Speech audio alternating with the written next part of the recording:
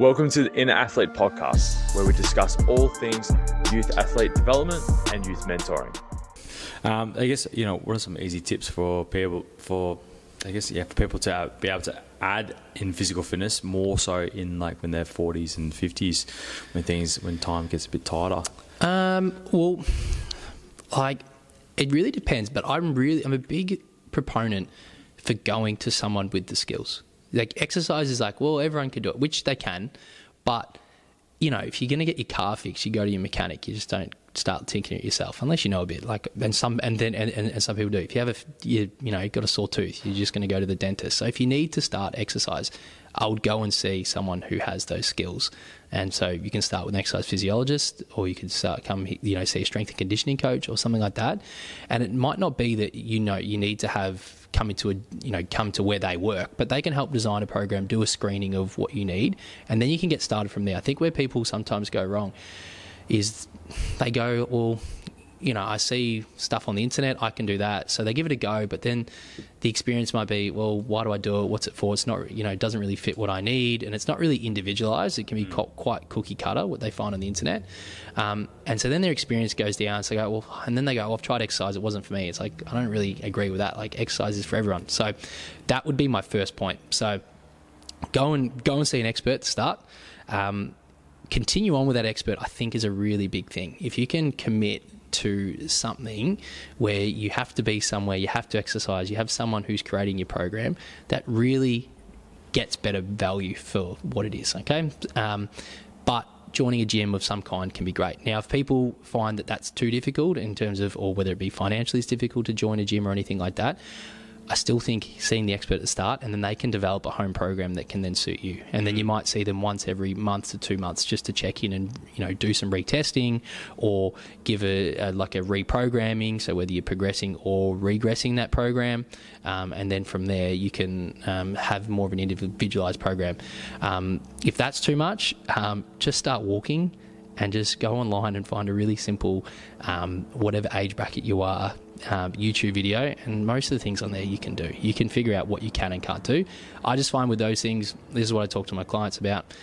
I can give you a home program, right? But for the people you give home programs, 80% of them don't even do them long term, and probably only like 5% of them do them correctly. Like, I get home exercises from the physios that I see at work, and I'm, be honest, I don't do them all the time, because you're at home. Home's home.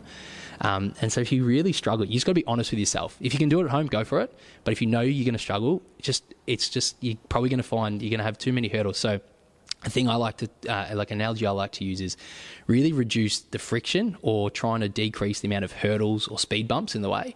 So if you can really reduce those, so you're going somewhere, you're seeing an expert, you're not relying on yourself, they're less speed bumps, so you're going to be more able to do it successfully. So yeah, there's a few different, that's kind of my philosophy on it there.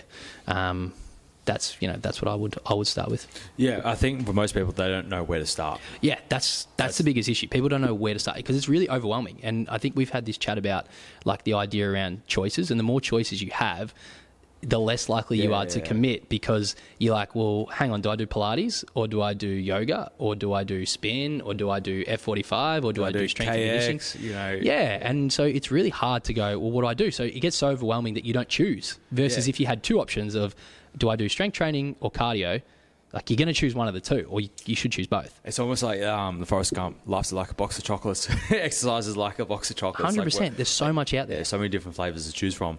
I think the biggest thing is, especially if you haven't done any exercise in a long time, is establishing some starting points. With our process here, I think with your process as well, you run through assessment. We have a whole screening process that we run through as well. We like to understand exercise history. Injury history as well, because most people don't realise a lot of injuries are still lingering to some degree, and also can cause some sort of compensation issues as well, which can cause some secondary issues as well also. And if we don't catch those within the assessment process, we might be prescribing exercises that might be more harmful than beneficial. And from that screening process, we actually get them to understand how they move, what's actually the compensation strategies at play, and potentially why they may be seeing some issues as well. And we kind of relate it back to the story of their injuries as well. Okay, when you had this, say for example, someone's had we had one of the girls in a moon boot. She had a bad ankle issue a couple of years ago. Found out that she had some sort of restriction in her hip as a result. So it's almost like, I think it was on her right leg, and everything just kind of like collapsed upwards because the moon boot has a big thick sole. It's really stiff to support the foot. So it's almost like she had to kind of like swing her leg around. So everything was just like compressed. So all from her ribs, waist, pelvis, knee, and she would always experience some sort of knee pain as well. So almost everything's just tightened up on her, and that helped to explain, yes, the boot was good, but the problem was we didn't train you out of the boot, so you've developed this motor pattern or this movement compensation as a result of that. It's like, you see an elderly person with the walking frames, right? Eventually the back becomes a candy cane because they adapt to the walking frame itself. It's kind of like the same principle, obviously a different example, the context. And then establishing starting points, you understand their level of knowledge as well. I think that's the other part. Most people that prescribe programs or do cookie cutter programs, I see it all the time. Someone might do F45, not bashing them or anything like that, but they go into an environment and they say like, yeah, come do a trial and we'll see what it's all about. And then they have, they're literally a fish out of water. They just kind of like freeze up. They might have jacked up lower back from the session because they probably just haven't assessed whether or not they have appropriate the capacity to be able to do that, or whether or not they've done that in the last 10 years. They haven't done a full range of motion squat. So it's kind of like then they have to kind of retroact or after the fact try and help them out with their squat. And then it's like, no, it's too late. It's like, no, I feel sore, I'm not going to exercise. Exercise is not for me. Yeah, and it just adds to that negative experience. And yeah, I like 100%. And like I was a PT. I worked as a PT while I was at uni doing exercise science. And I think PTs are super valuable, but I do think sometimes the scope at which they work can sometimes be extended, and then that can add to someone's experience not being that great. Because if you go see your local PT and you have osteoporosis, I'm sorry, but they haven't been trained in that. And so like that's why seeing like an expert, especially as you get older, can be really beneficial, because they can really understand, okay, what you need, why you need it, and educate you on it. And a big thing for people, also tips for exercise, is understand why you want to do it. Like that's what I'm a really big proponent of, is understanding why you want to do it. Because if you have that why and you understand it, when it's wet outside or cold or you're tired or you're stressed or you don't have the time, that why should supersede all the other reasons. So if your why is to be there for your grandkids, that passion of, okay, I want to go to the gym today because I want to be able to be with my grandkids, like that emotional response should then motivate you to keep going. When people come to me and say, I just don't get motivated, or it's hard to motivate. So we just delve into, okay, well, why do you want to do it? Like, why are you here? And then when we really dig into that, it's like, yeah, this is exactly what, and they come out going like, yeah, I'm ready to go. Like, and it's just a quick change, a quick mindset change. So that would be the big thing as well, as seeing an expert. But understanding also why you want to exercise. Yeah, the expert will find the motivation of be able to help you kind of bring it out, number one. But then number two is helping to install the discipline. Yep. Like as you said before, if it's cold, raining. In Melbourne, it was like 6 degrees this morning. I went to a boxing session and I was like, it's cold, but I'll still go because I know what my why is. I know what my purpose is or why I'm going. And then it kind of supersedes, me, sleeping in, or say, I'll just have a coffee and just kind of sit on my butt and watch and just read the news or something like that. So it's quite interesting. Like I guess the psychological factors in that sense of what's kind of hindering people. But look, at the end of the day, it's all about finding that appropriate starting point. I think that's probably the biggest thing that I see the most.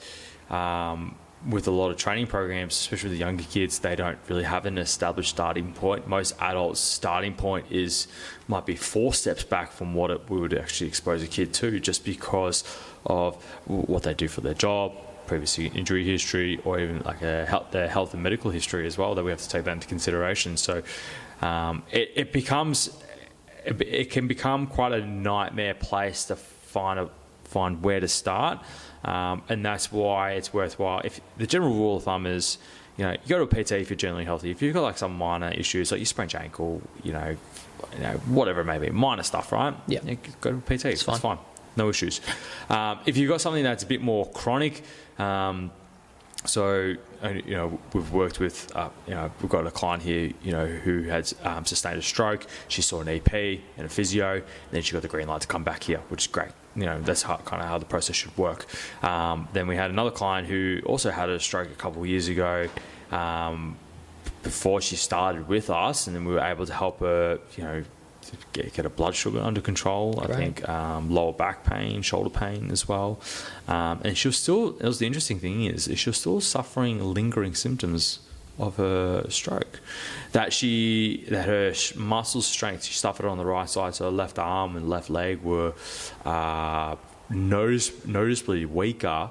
But then in conjunction of, I guess, from a sports science perspective and understanding that, and obviously doing due diligence and research, we're able to support her throughout that process, and she was able to return back to normal as well. So, she was great. She was great to work with. And that's life-changing stuff as well. So if anyone, who's listening or watching this who works in our industry, never underestimate the actual value you can have on someone's life. The small little period of time you can work with them can actually have a really profound effect. So that's amazing. Just one quick little story. I work, because I usually work with older demographics, but I worked with this young male who was on the spectrum, and so he started when he was 15 with me, and I would see him twice a week over a 2-year period. He slowly had poor motor control, had poor muscle tone. Over time, as he got older and was doing, we primarily focus on strength training at Keizer. We were doing that. He got to 18. He's like, I'm out of here.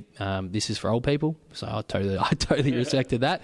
But his mum still trained with us. And then his mum came in 6 months later and said, he's doing some MMA. He's at the gym with his mates doing like bicep curls and things like that. And it just hit me like, me seeing him, it's great to be able to see him make physical changes and things like that. But that period of time where he was seeing myself actually, and this is what his mum and I were saying, actually got him to understand the value of exercise.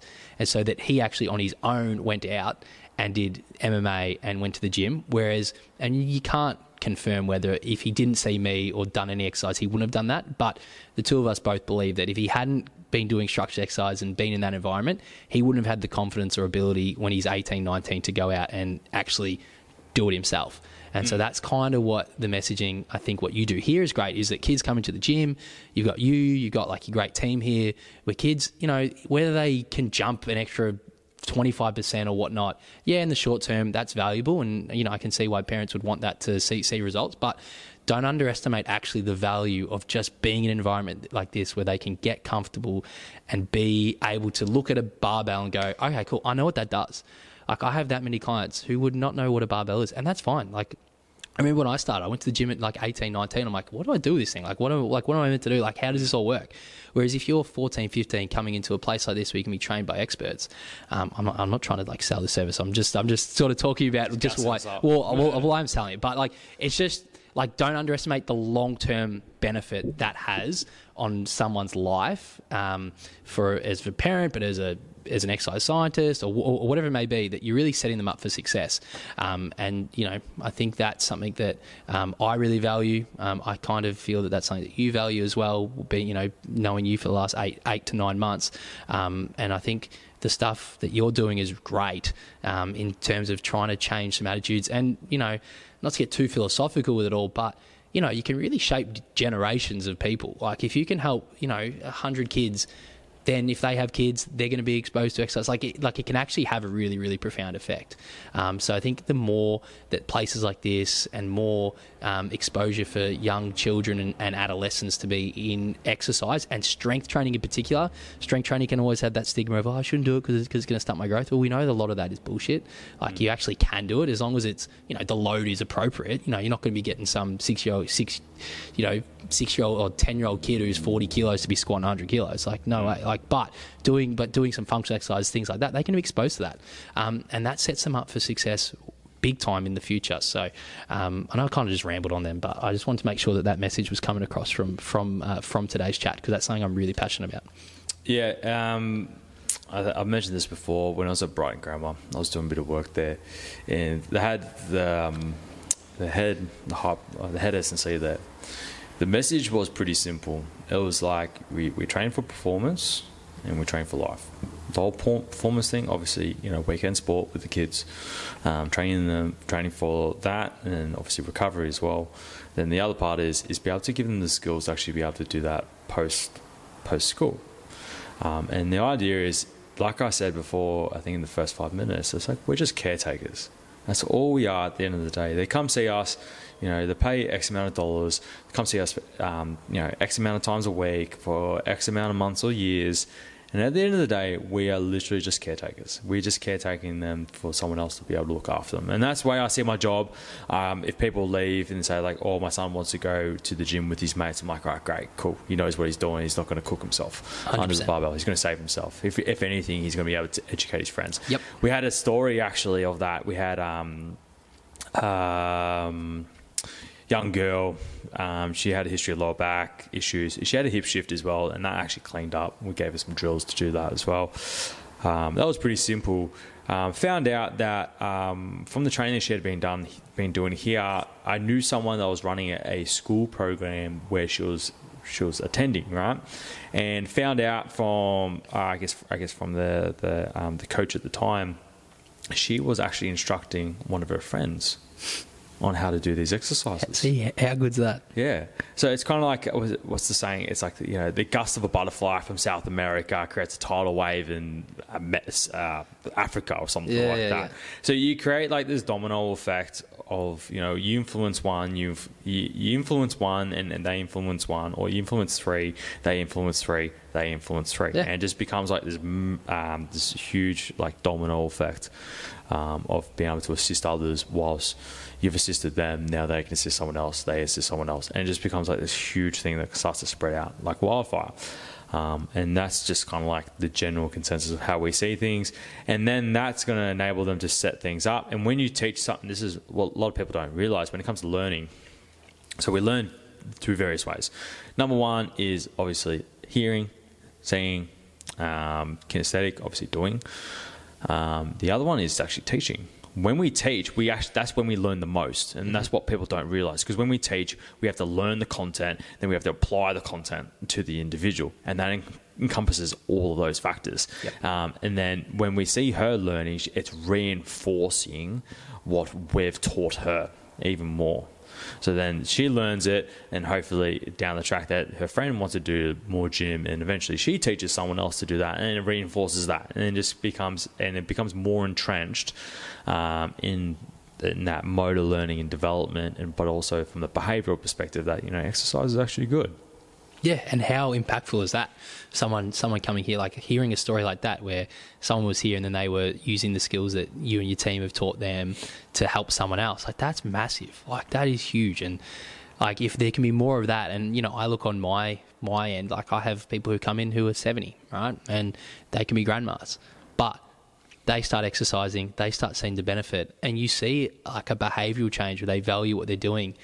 And then they can really impact their own grandchildren. If their grandchildren are seeing that, hey, grandma's off to the gym today, and they're like 5, 6, they'll be like, oh wow, how cool is that? Like, grandma's doing that. Or like if they're 10, 11, 12, oh yeah, I'm interested in doing that. What do you do, grandma? Like those impacts. Like, you're starting from like kids seeing other kids do it, but if I can, kids learn from their parents. Like, I can imagine you seeing your mum, as the story before of her exercising her whole life. I imagine that influenced your path and your exercise history. Yeah. Yeah, and so same with me. Like, I saw my dad; he was always exercising. Mum used to play tennis. Like, that really, you mirror what you see. There's studies out there that show that for parents who smoke, the kids are more likely to smoke. The kids if parents are more sedentary or like watch more TV viewing for kids is meant to. So if parents are exercising more, kids are more likely to exercise as well. Yeah. Aaron Donald? Yep, the NFL player. He plays for LA Rams. Yep. Super Bowl champ, defensive player of the year, I think at least once, maybe twice. He's a freak. Yeah, genetic freak. Anyways. Big time. So he got into the gym. When he was growing up, and I can't remember where he grew up. Anyways, his dad was like a beast. So he had like a basement gym, and I think the story goes, Aaron and his brother would have to sit and watch his dad work out like early in the morning or something like that. And it got to the point where they actually wanted to join in with that. And then obviously Aaron Donald, one of the strongest players in the league, genetic freak, he's always on the field, and obviously he's whatever his father emulated and shown him of what he could do, he wanted to be a part of that as well. So then it's kind of like that's manifested into Aaron from his father. 100%. Then there's the I know we're going off topic now, but anyways, the biology belief. So Dr. Bruce Lipton. Now he says his research mentions that he can give you the outcome of what your child's going to be like between the ages, or what your child is exposed to between the ages of 1 and 7, right? And that apparently that's where a lot of the delta wave brain activity, and that's I think delta wave is associated with I think not with learning. So when between the ages of 1 and 7, we tend to absorb from our environment and what you're exposed to the most, which is usually your parents at that age, or even your peers at school. That's what you take on, and that kind of forms the general nucleus or behavior for that child moving forward, which I thought was very interesting in that sense. And there's been I guess anecdotal books about that, like Rich Dad, Poor Dad. If you got a poor dad, you're more likely to be poor yourself on average. But then if you got a rich dad, then you're more likely to be rich yourself as well. So it kind of like manifests up or down through the family tree. Yeah, no, I 100% agree, and the example of Aaron Donald obviously is like sort of to the max of what I was talking about parents, that they don't do in the gym at 3 a.m, probably squatting. His dad's probably squatting like 250, 300 kilos. I've seen his family, they're absolute beasts, the whole lot of them, even his brothers. But yeah, that just forms that behaviour, and so. If kids are exposed to that, but that's where service like this can be great, because it might be, parents are active in terms of like, taking the kids to sport and walking, parents don't have to be in the gym showing them what to do. No. But if kids can know that, exercise is really good, it's valued, so getting out there and playing sport, or getting out there and going for a walk after school, before going onto the computer or watching TV, or like riding my bike, things like that, like real simple things like that, kids will understand it. And then if you're looking to get them involved in a gym so they can get comfortable, that's when you look for services such as yourself. Parents have got a hard enough job. I said, I'm not a parent, so I don't know how hard it is, but I imagine the job's that hard. You don't have to worry about how do I get this kid comfortable in a gym, but having someone who can show them how to do that, such as here, is where that can then happen. So kids see the value from doing exercise at home, just general stuff, but they can learn how to be in this environment and increase that, which I'm actually going to use going forward, that exercise IQ, that exercise intelligence. I think that's a really good term to actually use to, upskill so that people know what they can and should be doing. Cool. All right, we'll wrap it up there for today. Thanks for coming down, Tom. All good, mate. Tom's going to go have a lift now. Yeah. Yep, straight after this. Yeah, nice. If you like this episode, please like, subscribe, share, comments. It really does help us. Our message is starting to grow now. We've got people listen. Talk to people. Love it. Whatnot? Why which not? Is really good to hear. It's great. The young kids listen to it. They're like, don't make it longer than 20 minutes, so we'll break this up into 2 parts. So we'll take that feedback on board. Until next time, we'll see you on the next one. You have just listened to the Inner Athlete Podcast. Be sure to subscribe to stay up to date with the release of weekly episodes. Be sure to follow us on Facebook and Instagram to get great tips on all things youth athlete development and youth mentoring.